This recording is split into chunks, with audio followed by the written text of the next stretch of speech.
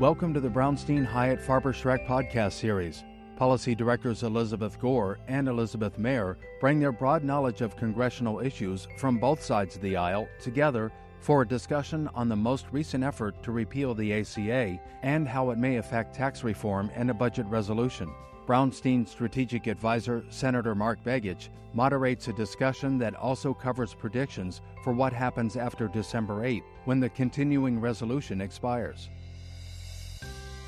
Welcome to another Brownstein podcast. This one's going to be on policy and what's going on in Washington over the next several months. I'm joined with two people that have been back many times, the Elizabeth Show.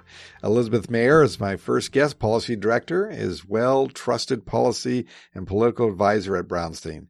Elizabeth has worked more than 10 years as legislative director to U.S. Senator Jon Kyl. She now focuses her efforts and expertise on advising Brownstein's clients about numerous legislative and regulatory issues and uses her expertise to advise clients on their priorities. Elizabeth Gore, Policy Director, is my second guest, serves as the chair of the Brownstein's Government Relations Department. Elizabeth previously served as Chief of Staff to Senator Byron Dorgan, as Special Assistant to the Clinton White House, and in the House Committee on Budget. Having over 20 years of experience in Democratic politics and advocacy, Elizabeth provides clients with insight on legislative and regulatory outlook for a variety of public policy topics, including energy and technology issues.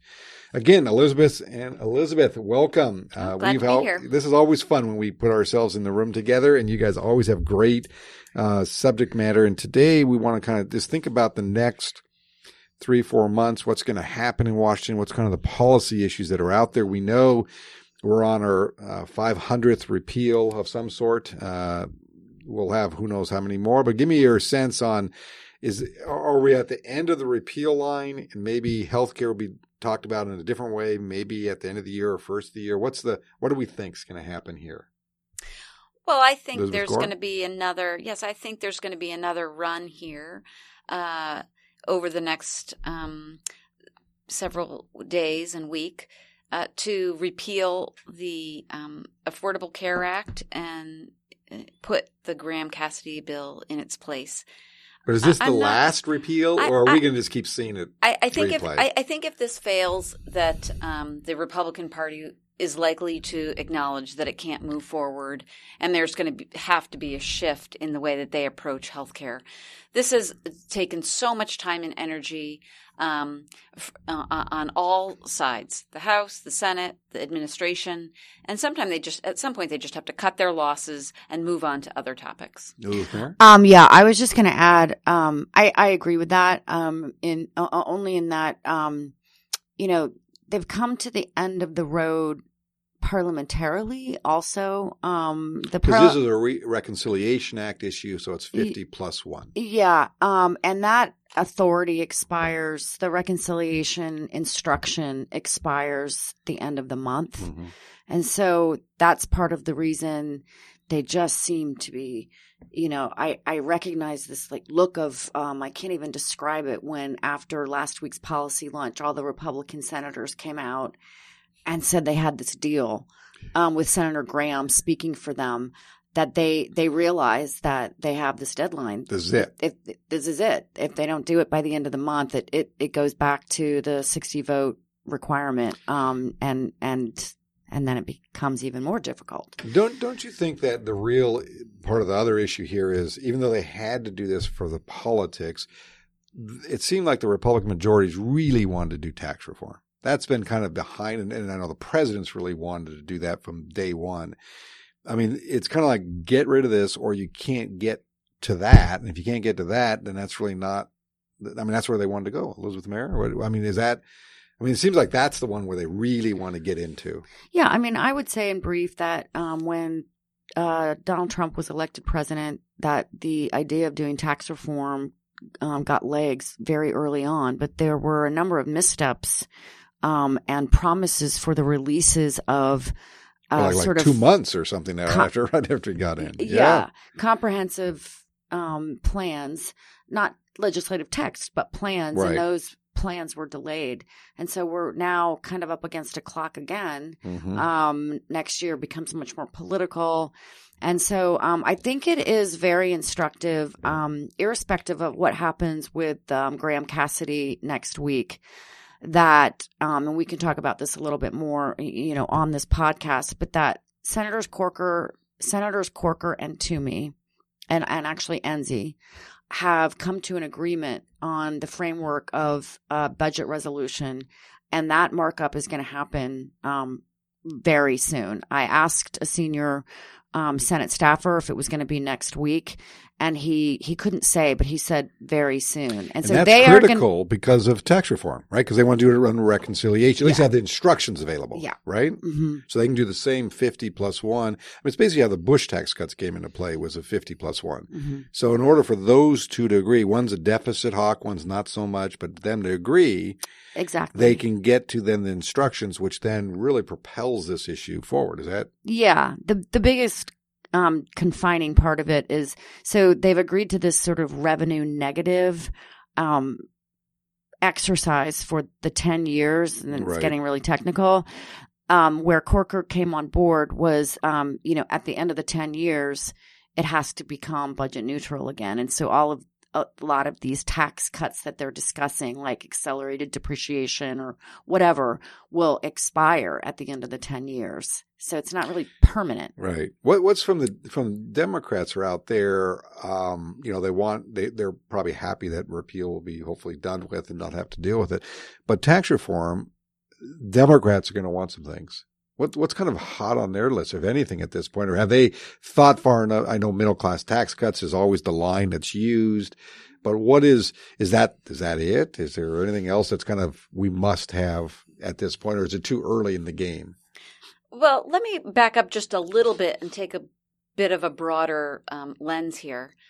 The president came in. He has control of the House. He has control of the Senate. He had a very aggressive agenda for both tax reform, infrastructure, and healthcare. And here we are in the middle of September, and he's accomplished essentially nothing. So I think that on the healthcare side, they're desperate for a win, as Elizabeth Maier mentioned.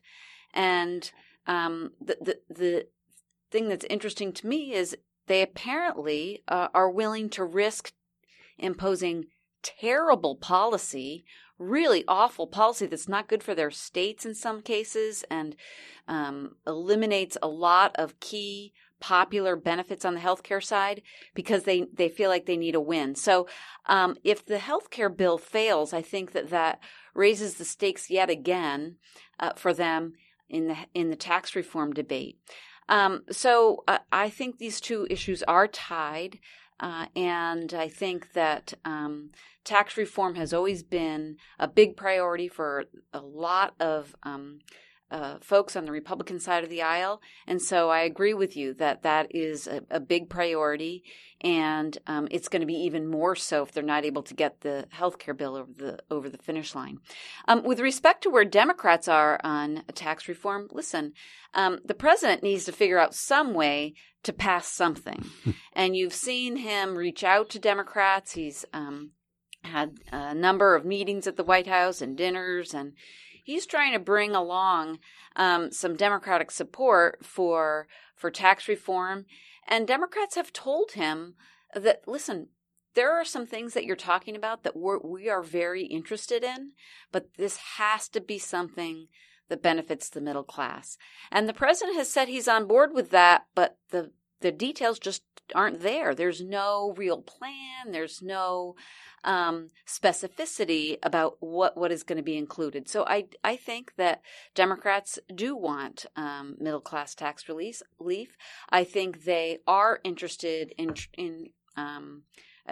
trying to encourage investment and make sure that there are corporations that can build good jobs and keep manufacturing at home. A lot of these issues aren't particularly partisan, but I think that where it breaks down is how you get to those important goals. How do you get through it? So do you think is tax reform, let's walk through for a second. Let's say budget bill passes or gets proposed, and it will pass because it only takes, the simple majority at the end of the day. Well, except I would just say they have the healthcare reform bill only takes a simple majority too. Right, they haven't been able to get that done. There's a lot of things that just take a simple majority but the Republicans still haven't been able to produce so far. Right. But I interrupted you. No problem. I'm just thinking about where it goes. So let's assume they get the order or their instructions for reconciliation. So they get 50 plus 1.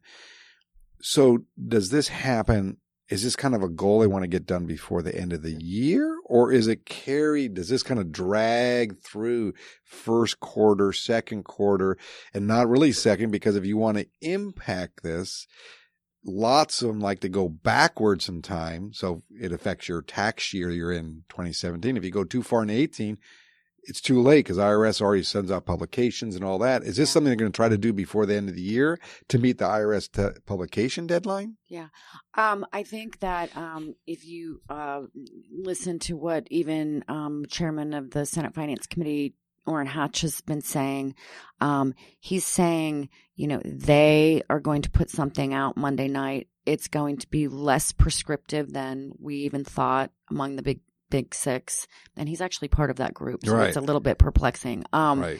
But so it's just so complicated, and many Republicans have and will insist on doing individual tax reform alongside corporate reform, and it gets really hard when you try to do individual reform. But a lot of Republicans are going to insist on that, which I would think that Democrats would be, happy about. But it's a huge Herculean issue and effort. And at the end of the day, will it go into next year and be bipartisan? It'll have to go into next year, I think, to be bipartisan to work out all the details. Or will some Democrats come on board for some smaller, just simple rate cut on individuals and corporations without messing with a lot of the special provisions? And then you don't have to have it be budget neutral because you aren't going through reconciliation. Mm-hmm. And then will that pass the House?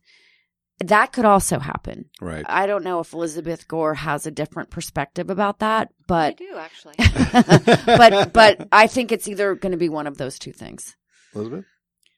I think there's very little chance that a tax bill gets sent to the president before the end of the year.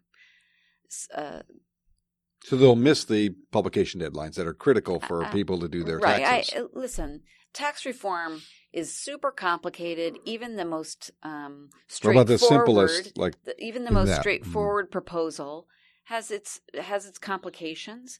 And I think that the chairman of the House Ways and Means Committee, Kevin Brady, has said, listen, it's more important to do this right than to do it fast. He said we have to have a deadline because otherwise we don't act. But there's nothing magic about the end of the year. And I think that it's too much to think that they are going to be able to drive this through the process in the next 3 months, especially given all the other things that they've got on their plate. Well, and I would just make one other comment. The president thinks that a lot of these things are easy.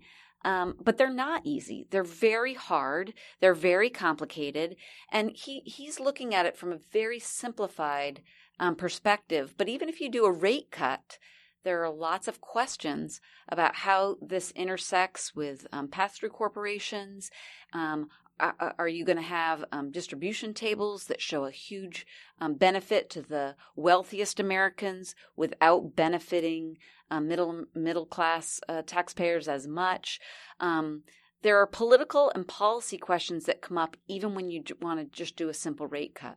So I think those things take time to work out, and I think it's unlikely that it's going to get done before the end of the year. I would just add, no, I certainly understand what Elizabeth Gore is saying. I would just, fold in that there are ways, even though it's difficult to deal with the pass-through issue, to deal with, the hundreds of thousands of Americans who file as small business owners individually. There is a way to do it. Is it pretty? Is it easy? As Elizabeth Gore was saying, no, it is not easy. Yeah, there's nothing easy. But if they all came together at the last minute, like I'm trying to think about the last 2005 when there was a tax reform package that went through. It was not happening. And then all of a sudden something happened. Right. And the only thing I believe that could happen in that regard within this calendar year would be this simple corporate rate cut and individual rate cut. So let me ask, so we got, hopefully no more repeal action, but maybe, who knows, we got a tax reform really being worked on. Then you have December 8th, right? the continuing resolution, no matter what whatever we want to talk about, all the other legislation, this is clearly coming. And it's going to come 2.5 weeks before a lot of people in the House and the Senate have families that are coming out for Christmas vacation and holidays, and they have to. Because Donald Trump agreed to an agreement with Nancy Pelosi and Chuck Schumer and played right into the Democrats' hands. Right. So well, that leads me to the question: what does this mean? What is the give or the take that will occur? I mean, December 8th is going to occur. Is it just another continuation for 6 more months, or is there something that's going to be thrown on the table and says, we want this, or forget it, shut down the government? Well, yeah. What's the hook? Well, I think for the Democrats, they feel like they've got a fair amount of leverage in December, because you're going to need Democratic votes to pass whatever bill you put forward. Isn't the assumption they have, if I can interrupt you for a second, they have the leverage if they believe they're willing to shut down the government, right? Because without that, there's no leverage. I think I think Democrats believe that they've got leverage, because the alternatives for the Republicans are either to work with Democrats or to shut the government down.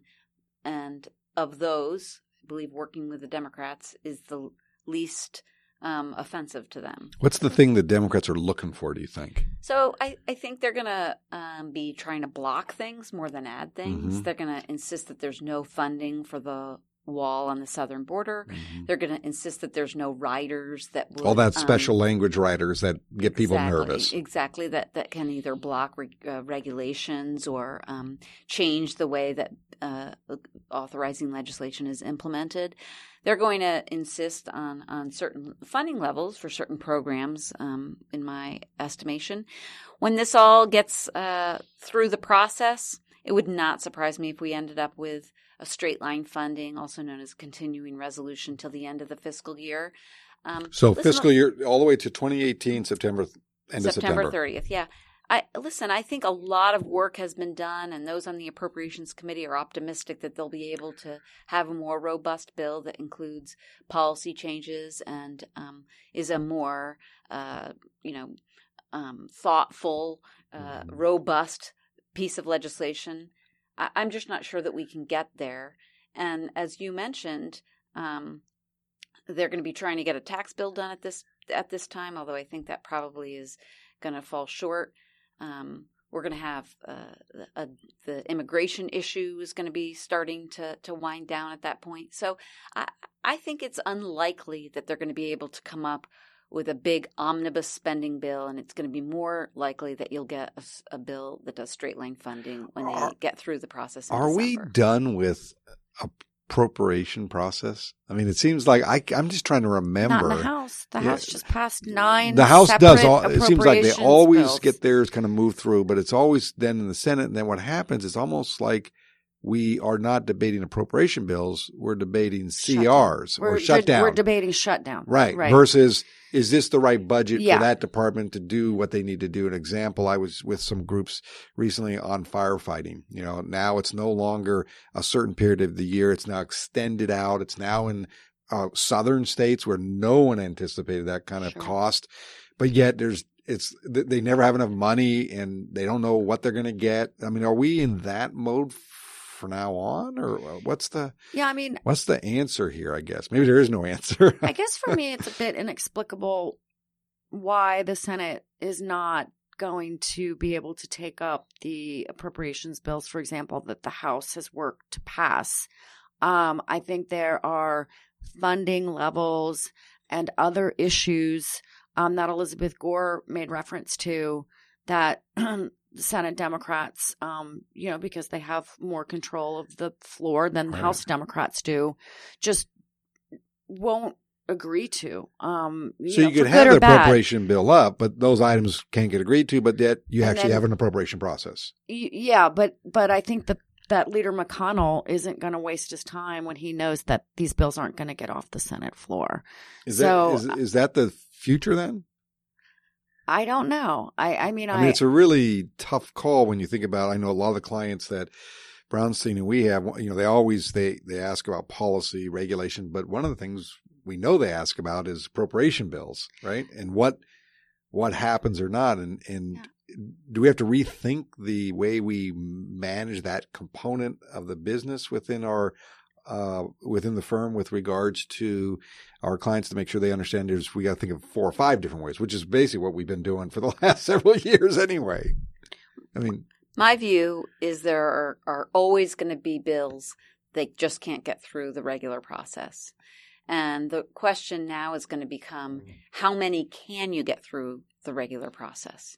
And some years there's going to be none, and some years there's going to be 5 or 6, and hopefully so they have like a minibus. Yeah, right? And hopefully some years we're going to be able to get 9, 10, 11. Mm-hmm. But the idea that you would be able to get all of the appropriations bills done individually or as a package with all the particular policy provisions included in them, I think those days are gone. But I don't think that the whole process is broken, because I think there are pieces of the process that still work and will continue to still work. Liz Maier? Yeah, and I would just add, I agree with Elizabeth Gore. I would also just, for the good of the order, offer up 2 things. One, the old bulls in the Senate who were, the real appropriators, if you think about Ted Stevens or even Elizabeth Gore's old boss, Byron Dorgan, he was a pretty powerful appropriator.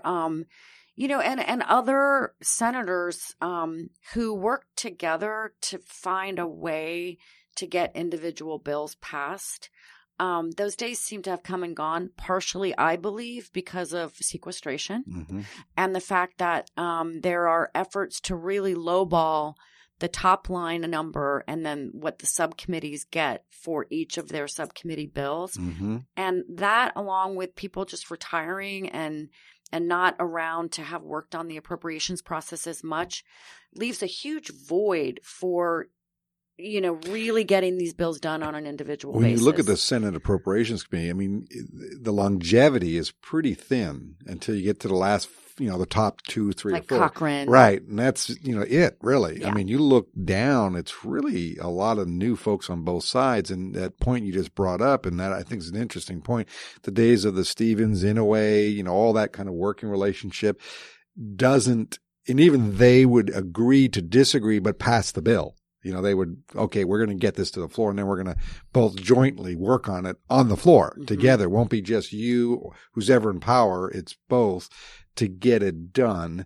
And it used to be when I came in 2009, when I got elected, I remember one of the commentary was always the appropriators like to stick together. And within about a year and a half of my time, I suddenly saw it disintegrate rapidly. But I remember being told that look, appropriators, when they bring a bill, even when they disagree with some things in it, they're going to stick together. They're going to vote this thing in, and therefore they're going to oppose amendments on their own left sides. or right. Right. Yeah. If you're a Republican, you're going to oppose amendments to the Republicans. If you're a Democrat, and that within a year or so just kind of vanished away. At least and maybe I was very new, and I thought, wow, that didn't happen as much. And it seems like that's just but maybe on some, you might see it pop up only because they're non-controversial bills. Versus that they necessarily always agree. They're not controversial. So move them forward.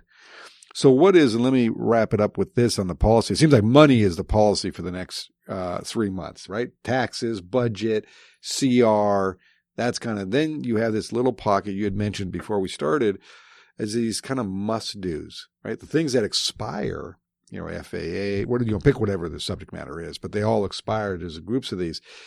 Do you think those will just come, as I used to see them on Thursday evening, you'd be leaving and then suddenly you get your legislative director be sending you all these things that are, passing and everyone's agreed to them, but no one's there.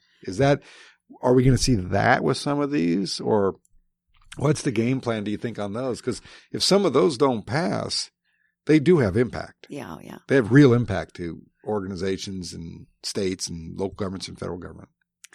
Well, I think that when you have a number of must-pass bills, they usually pass. Yeah, kind of in a row. They're just going to... Yeah, and I think that the bigger issue is that there are, depending upon how things unfold this fall, there is a potential that some of these tendrils of bipartisanship that have started to emerge get scorched away by a potential healthcare bill that gets jammed through the Senate or a very partisan tax reform bill. I think that if those bills are handled in a way that doesn't even incorporate public hearings or public debate or public information about what's in them and how much they cost and what their impact is, that's going to make it a whole lot harder to find common ground. And that means that these must-pass bills are going to pass, but they're likely to be pretty straightforward continuation of existing policies as opposed to doing good policy, which is to reform and update and find ways to improve. Major change. Exactly. Very just kind of, we're just moving along. Right. We're just trudging to the next day. I think that's right. Because as soon as you try and reform and update policy, you need cooperation across the aisle. And I think one of the dangers of the way that we're looking at some of these issues unfold this fall is that the bipartisanship falls away. Mm-hmm. Let me ask you if you can make a prediction, and I'll end on this. So we have, 3-4 months before the year is out. We got a beginning of next year. Let's assume we're January. Everyone's back from holiday break. What's the top issue for next year, do you think? What's the thing that's going to dominate? And I say this cautiously because I know every day there's new news that dominates every 5 minutes in the politics of Washington. But if you could predict what's the item or items that will be the dominant factor as we move through next year, which is kind of a short year in a way, even though it's a long year because it's election year, right? Things stop kind of midway. But Elizabeth Gore, what would you say would be that one or two items that be hot and heavy out there? My guess is that 2018 is going to be dominated by tax reform because I don't think they're going to finish it in 2017. And I think the other big issue is going to be immigration. Elizabeth Maier? I agree about tax reform. If they don't work out some smaller deal in this calendar year, I think that they will continue to try to work towards some sort of agreement on tax reform. I think because the issue related to the DACA or the Dream Class comes to a head within 6 months. That's within the first 3 months of next year. And President Trump has said that he is sort of stepping back and maintaining status for these folks for that 6-month period. But if that issue isn't disposed of within this calendar year, there are potentially going to be some fireworks and some broader issues that get folded in next year on it. Oh, very good. Well, for the Elizabeth show, thank you very much. Always good subject matter. And as I said, the next several months will be dominated by money in Washington, which usually is the case. Maybe beginning of next year might be some policy also. So thank you both for being here this afternoon. Thank you. Thanks so much. Thank you for listening to the Brownstein Hyatt Farber Schreck podcast series. Visit www.bhfs.com for more information.